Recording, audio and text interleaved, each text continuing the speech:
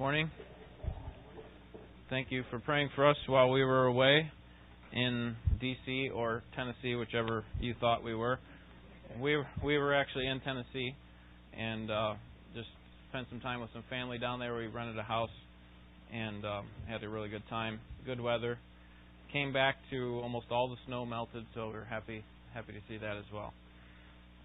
And I think that you were in good hands while we were away. I listened to the Sunday school message, and I know Bill Wilson always does an excellent job of opening the scriptures on Wednesday night, and then Dr. McCabe, I haven't had a chance to listen to those yet, but I heard that he spoke from Job 1 through 3 over the two services.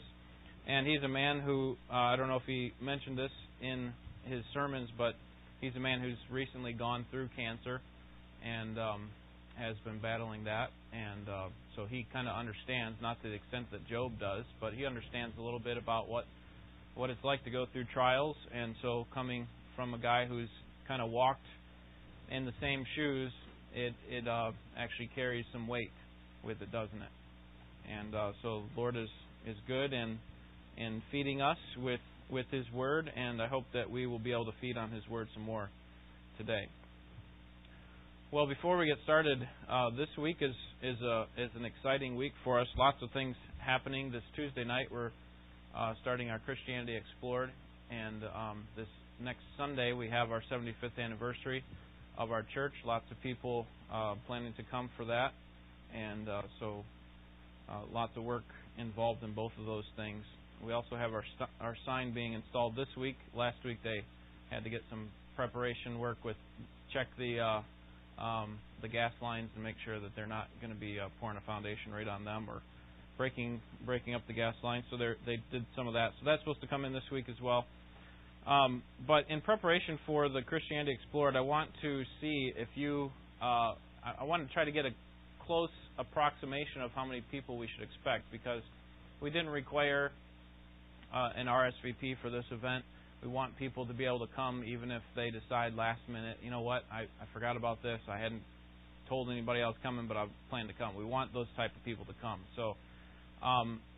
But what would be helpful for us, particularly for Stacy, who's going to be taking care of a lot of the food, if you know that you're coming and bringing somebody with you, or if you know that someone's coming and maybe you're not able to come with them. So it would be helpful now if you just raised your hand and gave me the number of fingers that you expect to come. So if you're coming and you're bringing somebody, just hold up 2 fingers for me. If just you're coming, then 1. You know, if you've got lots of people that are expecting to come, then raise up those number of fingers. All right?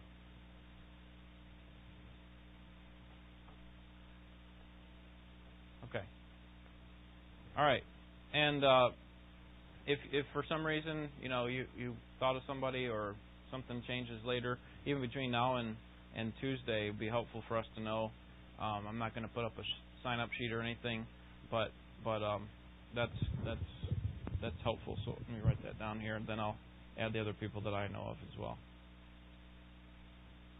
All right, this morning we want to start a 13-week class, so about 3 months of a study on biblical counseling.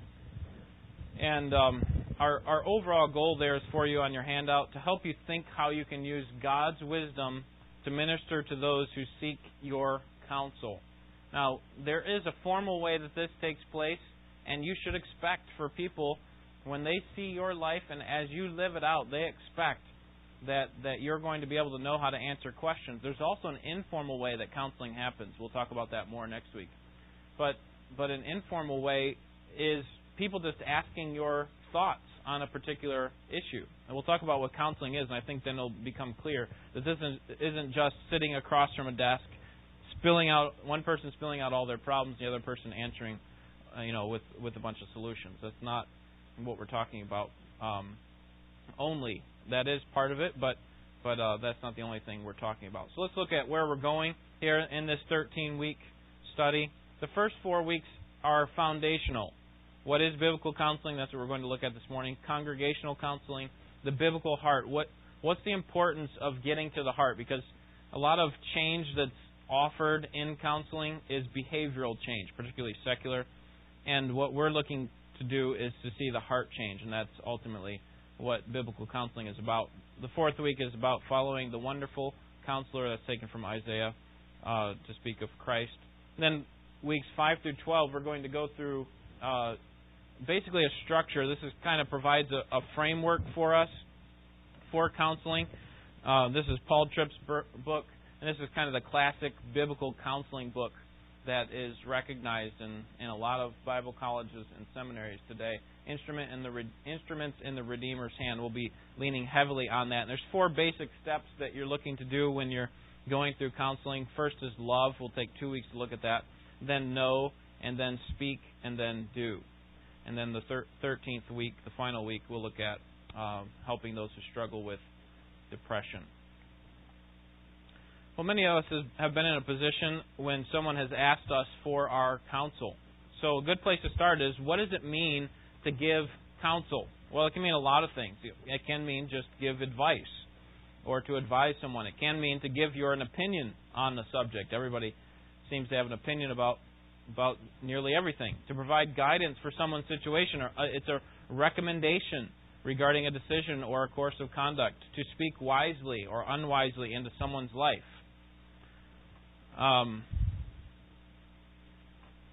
It could be to speak comfort or hope and encouragement. But very simply, counseling is the act of giving counsel to someone. It is the act of giving counsel to someone. Look at the second page, because we see here Webster's Dictionary from 1979 defines counseling as professional guidance of the individual using psychological methods. This definition implies that counseling is something that only someone who has a professional degree can give. It also says that when you provide counseling, that you're helping people by providing psychological ways of feeling and behaving and thinking. But sadly, I think Webster's definition reflects how most of our society thinks of counseling. That it's something that's done in an office by a professional, and it's very psychological. But in contrast to what Webster suggests, I would like to suggest an alternate definition for counseling that is distinctly Christian. And here it is on your handout there. Biblical counseling is the opportunity to speak into someone's life using God's wisdom and not your own. It's the opportunity to give advice to someone who asks for it. What makes counseling so different for Christians is that our advice is not centered on behavioral changes. It's centered on God's wisdom and not our own. We're not seeking to give our opinion on the matter. We're seeking to show them what the Scriptures say and help them to see this is from God and this is why you need to change. And so ultimately, biblical counseling is about God's perspective. And so for most of this hour, I'd like to kind of just flesh out what this means. And we're going to do it in 2 ways. We're going to say what biblical counseling is. We're going to spend a lot of time on that. And then what biblical counseling is not. All right, any questions or comments so far? All right, first, biblical counseling is defined by Scripture. Biblical counseling is defined by Scripture. Okay, so if biblical counseling is speaking God's wisdom to a person, then how is it that we as counselor find God's wisdom? And obviously the answer is very simple. It is we find it in His Word. We don't kind of just sit back and meditate on just our own thoughts and our own experiences. Primarily we consider what God's Word has to say. And I've found that the best counselors are those who know the Word of God the best. The times that I've gone to seek counsel from people, I found that those who know the Scriptures best are the ones that help me the most. And based on what I can tell from learning from these men, is that they tend to kind of scan the Scriptures in their minds as they're listening to the various problems that are laid out. They're scanning the Scriptures to think, okay, what kind of situation in the Scriptures, what passage of Scripture would speak to this specific need? And so that's where we find the source of our counsel. It is in God's Word. To find God's wisdom, a biblical counselor needs to be in God's Word regularly. He or she must be characterized by a lifestyle of mining the deep well of Scripture, like Joshua 1:8 says, that we ought to meditate on it day and night. And to make sure that we're clear here about the role of Scripture, I've listed these two things: authority of Scripture and sufficiency of Scripture. This first one is critically important when it comes to biblical counsel, because when you go to the secular model for counseling, which leans on heavy psychology, okay, that is, let's examine the behavior and see what we can do to change the behavior. The authority is in a different place. Here, our authority is in the Word of God.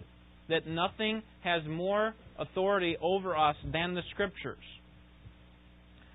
Martin Luther once called the Scripture the norm of norms, or the rule of all rules. It's the rule of faith and practice by which we measure our life. Are we meeting up to what the Scriptures have to say? And so the Bible is authoritative. It's authoritative in describing who God is and what He demands.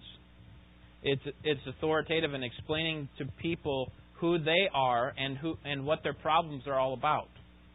It's authoritative in shaping and defining the content and parameters for counseling.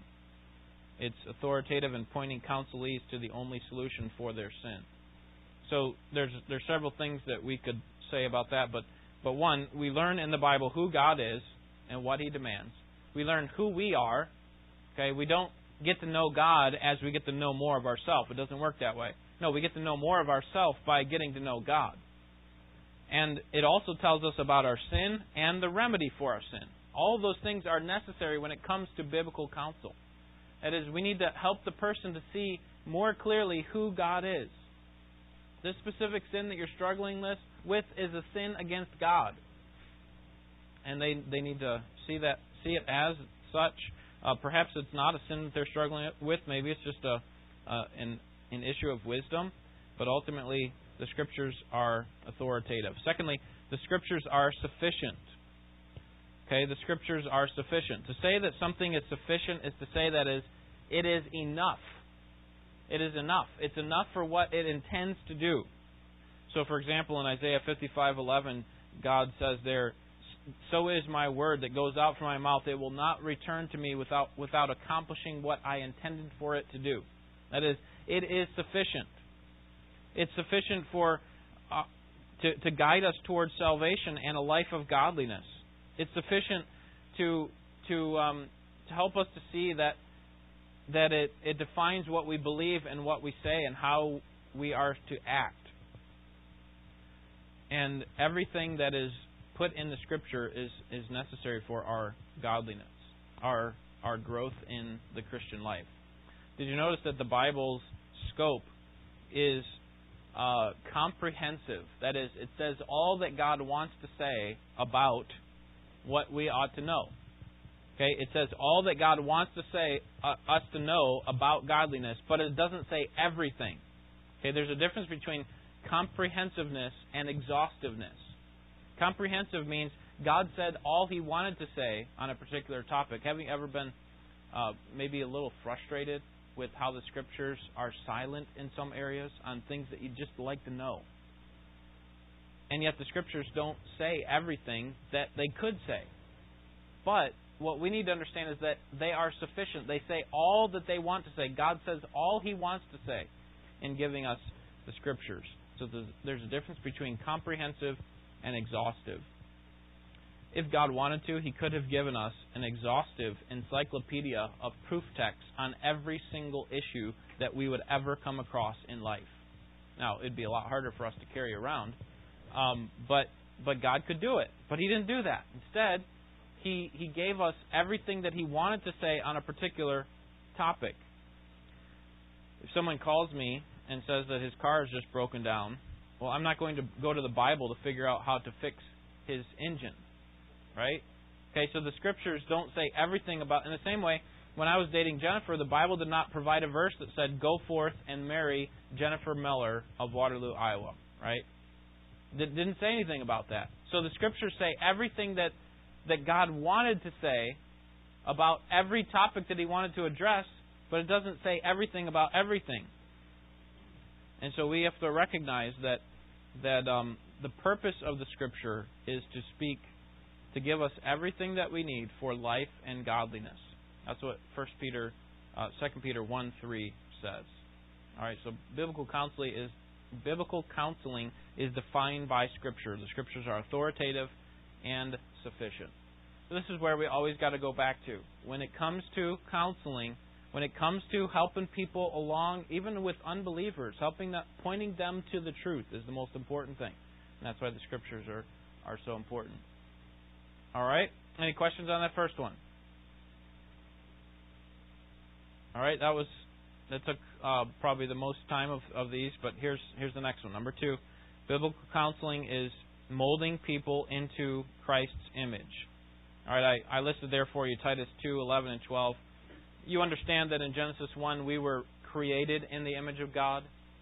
In the image of God He created male and female. We are His image bearers, and obviously as a result, because of the fall, we have marred that image. Now that image is not totally lost. Even an unbeliever, they still have the image of God in them. But it's marred. It needs to be restored. And so that's what God does in salvation. I don't know if you thought about it in these terms, but what God does to you in salvation is He starts that restoration process. It begins with justification by bringing you into His family, by removing from you the penalty of your sin. And then He uses your entire life as a Christian to restore you into the image of Christ. That's what 2 Corinthians, in fact, turn there, 2 Corinthians 3:18.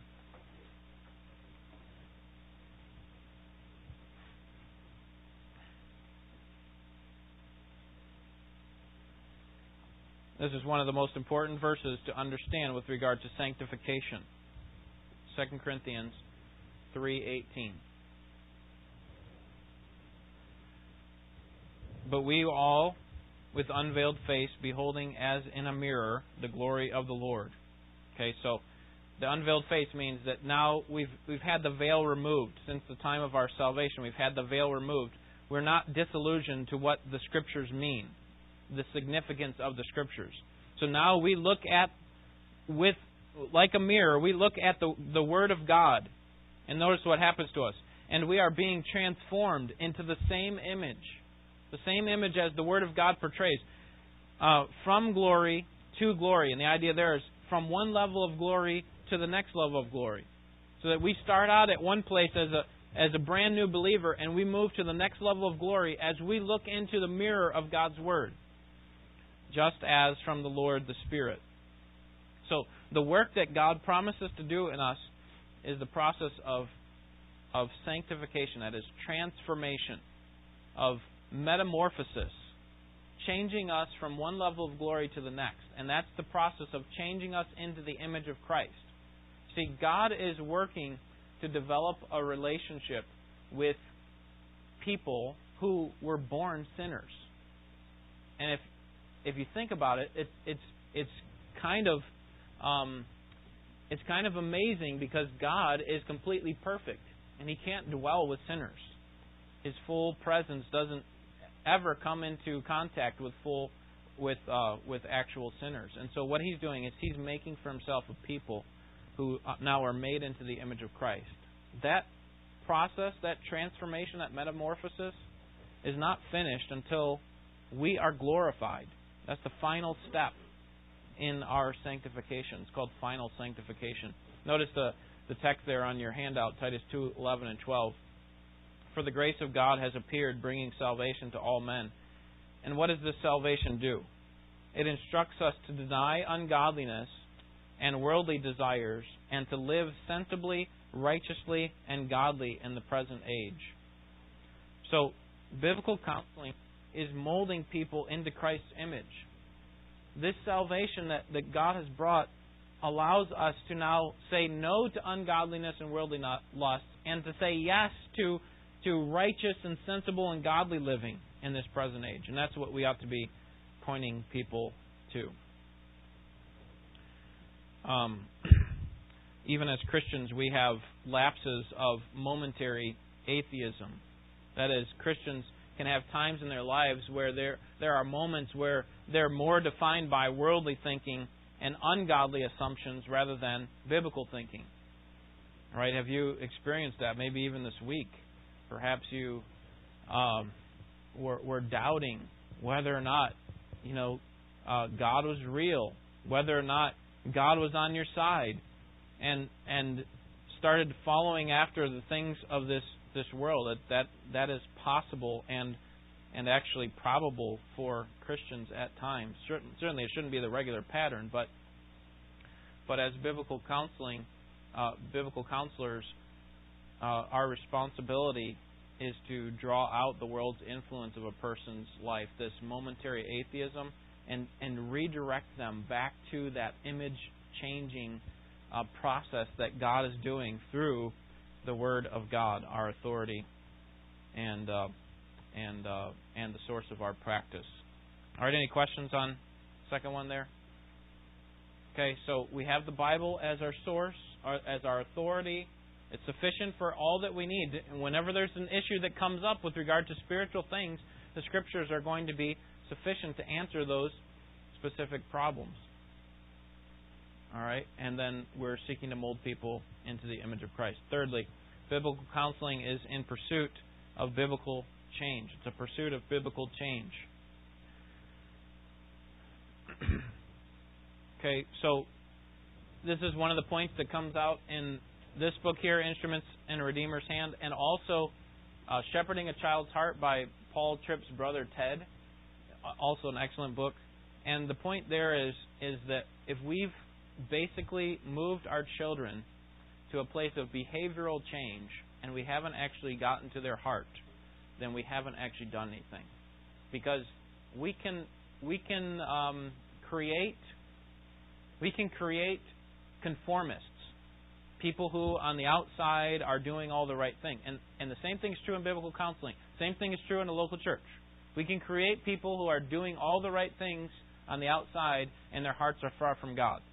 And so we have to recognize that we're looking for actual change, not behavioral difference. Certainly that should be a result, but if that's ultimately what we're doing, just the behavior, the heart's not going to follow behind. It's the other way around. The behavior follows the heart. Eventually, the behavior will reveal what's in the heart. So, what needs to be changed? First and foremost, is their sin, as a person's sin, is our sin. Okay, and what you're going to find is that as you get better at biblical counseling, you'll be better able to help yourself when you have questions, when you are able to deal with things, because you know in the Scriptures what the Scriptures say. Obviously, there will always be need for a biblical counselor, no matter how advanced you are, because we are deceived often to our own sin. That's why we need the local church, by the way. We need one another that are watching out for us and helping us to guard against our self-deceived pursuit of sin. Okay, so what we're ultimately looking for is for repentance and belief. We want people to turn away from their old lifestyles of sin and unbelief and then turn toward Christ and put their trust in Him. And so we want to draw out the sin. We want to help people see that their sin is actually a form of unbelief. And we want to help them to see that God is worthy of being believed. And we want to see that happen internally, not merely externally. All right, we'll talk more about the heart and its role here in, the third class. So see that more clearly then. Number 4, biblical counsel is practical theology. Practical theology. Sometimes we walk away from church not sure how to apply God's truth to our life. Biblical counseling helps a person to understand the application. Okay, so here's the truth of the gospel, and then here's the applications that we can draw from this and what it looks like in your life. Okay, so that's why it's important for us, every time the Word of God is open, to think in those terms. Okay, what is the truth of God, and how can I apply it to my life? And we need to get it in that order, by the way. Because if we're looking just for application, we don't understand the truth, then our applications often will be messed up. Okay, so So get good at that. Just every time you hear the Word of God, get good at applying the truth of God to your life, and then you'll be able to help other people apply it to their lives when you are needed. Okay, so it starts with theology, and it starts with the study of God. Okay, it starts with understanding who God is, what He demands, what His Word is saying. It starts with understanding the truth, and then it moves to how do we apply this to my specific situation. Okay, so for example, whether or not I should marry Jennifer, as I'm dating, what are the truths in Scripture that would help me to see what I ought to do here? Because I'm weighing my options. I'm trying to see, should I hold off? Should I do this? And there are some principles in the Scripture that will help point me toward a specific application. Okay, then I have to just simply make a choice. All right, number 5, biblical counseling is really a subcategory of discipleship. So if we think about it in terms of our responsibility as a church, each of us ought to be involved in discipling, in making disciples. And that means that we need to be thinking about what can I do to help encourage or to lift up, to build up this person in their walk with God. And counseling is just a subset of that. It's really just a subcategory, a smaller form or a type of discipleship. And so there's going to be a lot of overlap in if you understand how to disciple and how to point people to Christ and to follow as He leads. And so biblical counseling is a subcategory of discipleship. Next, number 6, biblical counseling is problem-centered and time-limited. Problem-centered and time-limited. So while discipleship is just ongoing and it's relational-driven, biblical counseling tends to be focused on one specific problem. Right? Someone comes and says, I don't know how to handle this. I've had thoughts of suicide. I've had thoughts of divorce. What should I do? Okay, so it tends to be focused on one problem, while discipleship is, okay, let's keep moving you on. Come on, let's keep moving on to the next step, the next level of glory. So do you see the difference there? Or biblical counseling is more focused on one problem and it's time limited. Once the problem is understood and they know how to react to the problem and how to apply this to their life, how it affects their various decisions, then the counseling tends to end, and that's okay. It's not meant to go on forever. The goal of every biblical counselor is to work his way out of a job, to deal with the problems and also train other people to do the same so that they can send that person on their way. Now they're able to stand up on their own and move on with their Christian life. All right, let's try to think about this with regard to a word picture. And I hesitate to do this because I'm not very familiar with this, but I've been told that there are, as you flow down a river, there are these eddies, little pools of water where you can kind of just take some time to regroup, re-strategize. And I think if we think about this illustration, it might help us to understand what biblical counseling is and how it helps people to move through the Christian life. Every Christian sits in a river, and this river flows towards Christ. And as we flow down this river, we grow in love and affection for one another and for God. And as we go down this river, we hunger for God's Word. We earnestly seek God in prayer. We seek to make much of Christ. And we desperately look forward to the return of Christ. But there are times when we struggle as we're going down this river for one reason or another. Okay, but apparently there are these small pools of water called eddies where the fishermen can pull off the water, reload their gear, get some rest, and even strategize before continuing along on the river again. And counseling is much like that little eddy. It's a form of discipleship. The goal is to get down the river to Christ.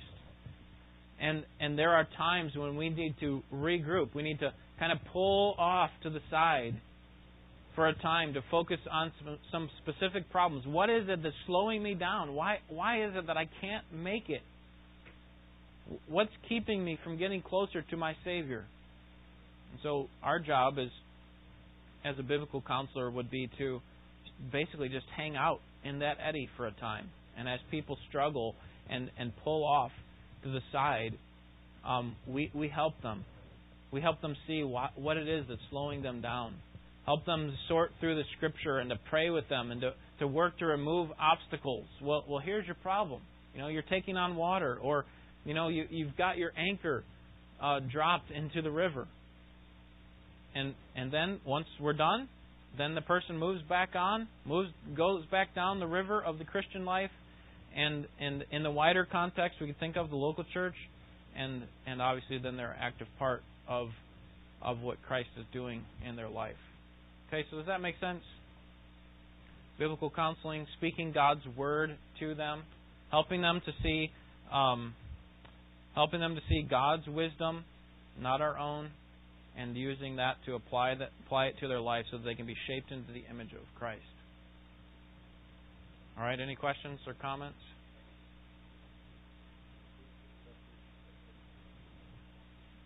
I borrowed it from the people who write these materials.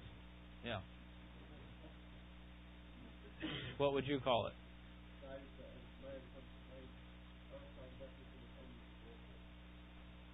A whirlpool. That might not, that might not help. The place that,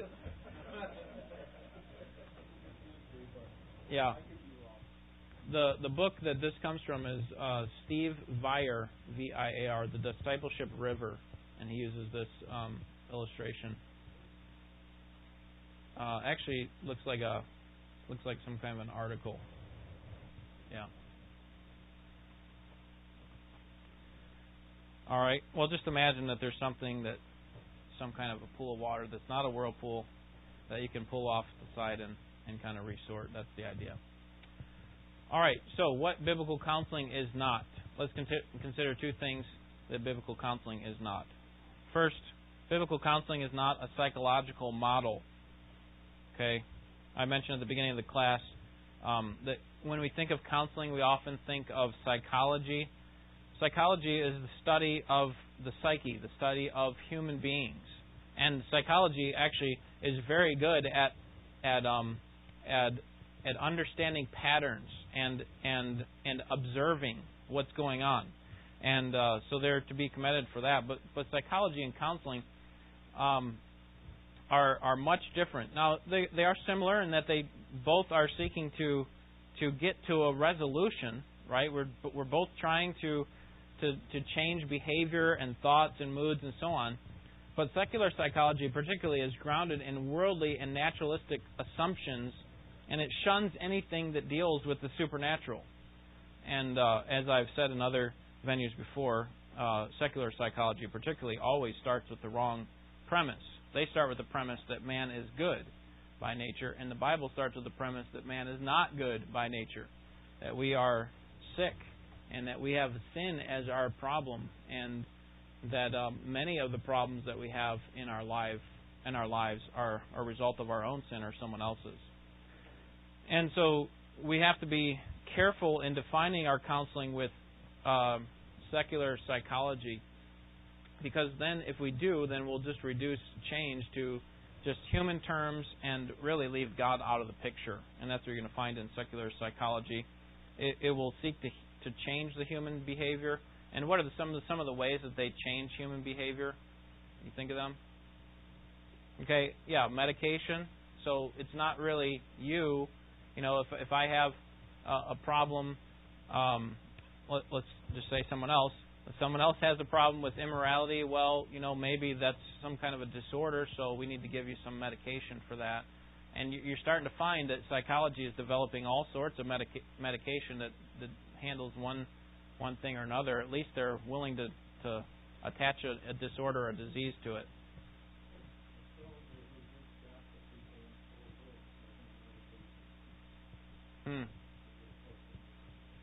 Yeah. Paul? Like what? Yeah.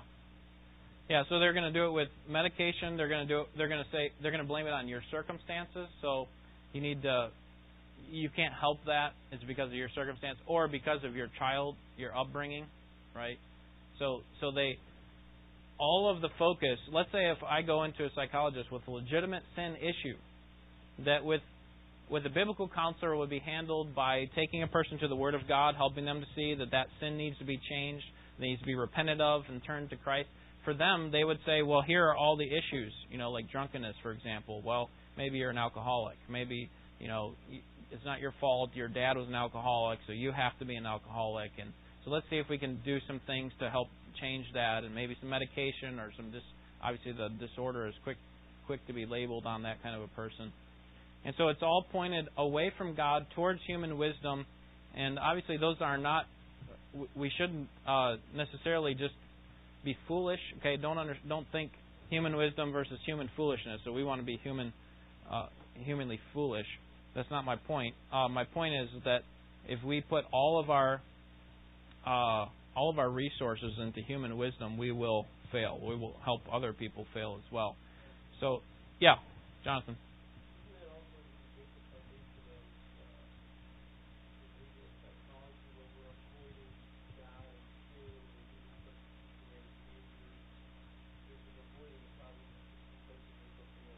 Right. Yeah, so the think happy thoughts type idea, or right. Even though the sin might still reside there in the heart, the behavior might have changed, but the sin's still there. And so we could talk about that and get into more detail about that. But in contrast, biblical counseling will look to God's Word to define change. Biblical counseling will encourage people to live in dependence of God. That is, that we are being dependent upon God, not on our own ability to change. Like, I have to muster up more effort here. So we're seeking God's wisdom, not our own. That's what we said in the definition. Secondly, biblical counseling is not expected of every Christian. Now, maybe I should have put this at the beginning of the lesson because you're thinking, well, wait a second. Yes, Greg.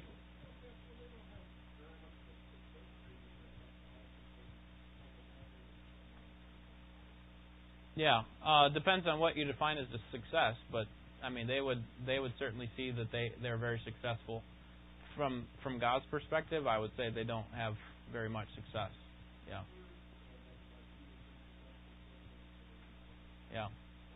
Yeah, I don't know. So remember I said that biblical counseling is a subset of discipleship. Everybody ought to be involved in discipling. Biblical counseling, however, is not necessarily expected of every Christian. You may not feel equipped or ready to deal with some of the difficult problems that may come to you. What if someone comes to you and says, I'm thinking about committing suicide? How do you handle a situation like that? If you're not equipped or if you haven't thought through that, that's not something to play around with, right? So there will be times when people come to you, and I think on some level, you ought to be able to do biblical counseling because you've already handled these problems yourself, right? Some of the problems that will come to you, a lot of the problems actually that will come to you are common to man, right? 1 Corinthians 10:13, they're common to man. That's what sin is. It's not something brand new. No one's ever experienced it before. It's normal. And so you should have dealt with some sin and with some repentance in your own life. And so you should be able to handle biblical counseling on some level. However, there will be things that you haven't thought through.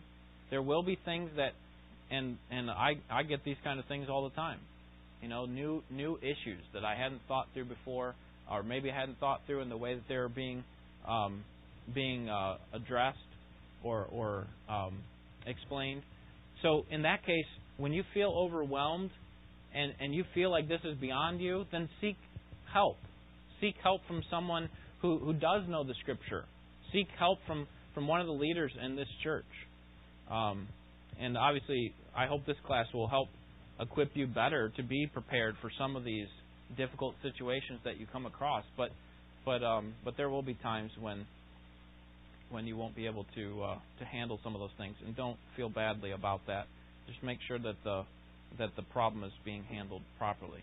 Sometimes what we do, Sometimes what we do is we are quick to pass it off to someone else, and I think we can handle a lot of these things on our own, and I think we ought to at least give it a try. Certainly, if we know that what we're talking about is from the Scripture, then move that person on to the next level of glory. Help them to get back on the river and down through the Christian life. Paul?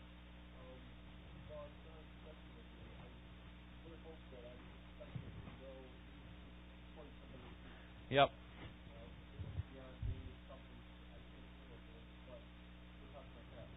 Absolutely. Yep. And these kinds of things, by the way, don't come up in conversations where the person is saying, "Hey, I'm looking for a biblical counselor to help me on," and then they list their problem. That's not how they come up. Instead, it's like, I sometimes wonder if God even exists. I don't know if I should continue being married to my spouse after what they've done to me.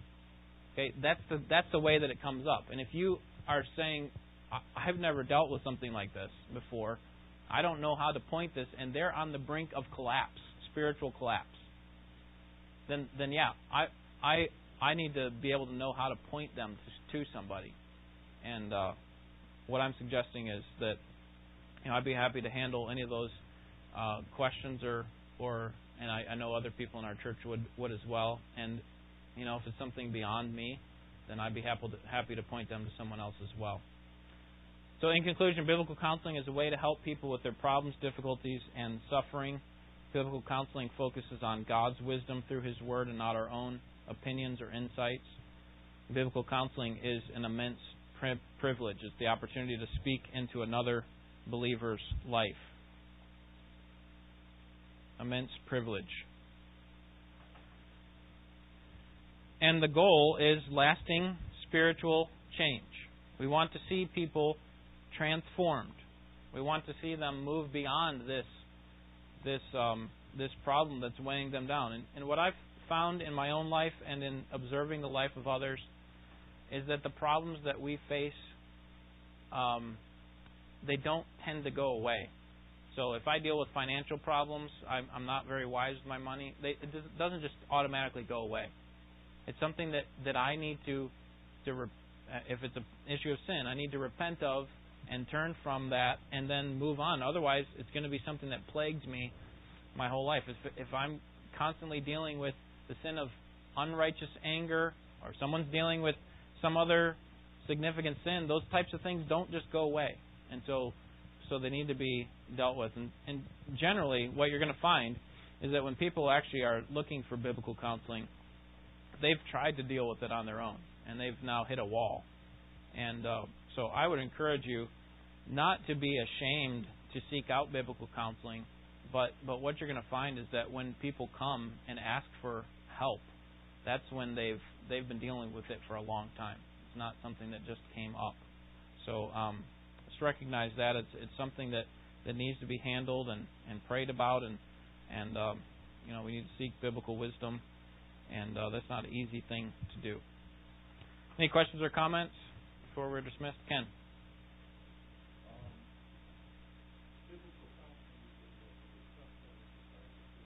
Yeah.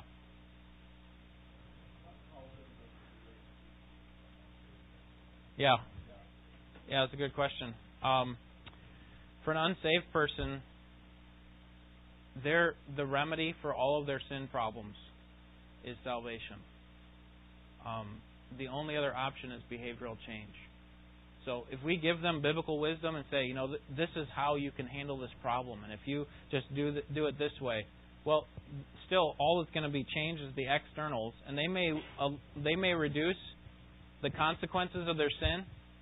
Someone that keeps walking into a fire, we can change them from keep them from walking into the fire, but they still have the heart problem that's leading them into that danger. And so ultimately, for an unbeliever, the primary counsel that I would give is that they need to seek Christ. Now, a lot of times in in being saved, it doesn't eliminate all their problems right away. In fact, sometimes it makes their problems get worse. And that's part of taking up the cross and following Christ. Just by way of illustration, Inner City Baptist Church sought to open a counseling center at their church and to open it up to the public at one time. And Pastor Doran said that he decided not to do that because he felt like it would be, what's the word? Disingenuous, I think. For believers, he can point them to the Scriptures and say, here's what the Scriptures prescribe. For unbelievers, it would be a little bit misleading, because every single response that he would give to an unbeliever is always, you need Christ. Right? Christ is the source of change. You're not going to believe this. This isn't going to change your heart until you have been saved. So you need to be saved. And so all these people would come, and he would basically just have to give them and that's not a bad thing to give a person a gospel presentation, but to say that you have a counseling center that's seeking to help you change and actually is giving the gospel, he felt that was a little bit of a not a bait and switch, but a little bit misleading. And because of that, he decided not to do that. He led the church in that way. So, but when he has unbelievers come to him, I know from sitting in classes under him that he says that's what he primarily does, that they need Christ. And so I wish it were easier than that. I wish we could just give them a list of prescribed things that person can do, but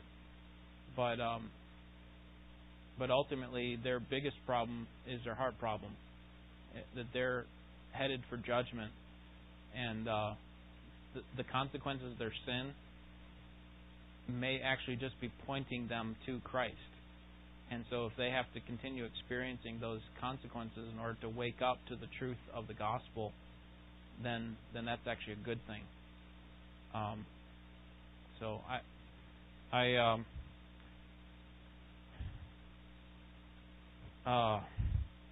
don't know how else to say it other than that, but I'll think through that some more, and maybe we'll talk about that as we go through. But that's a good question.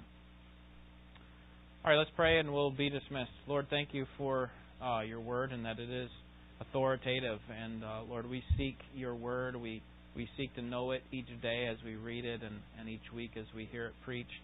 And even as we talk to people, other believers, and help encourage one another, we see your word as the source of truth.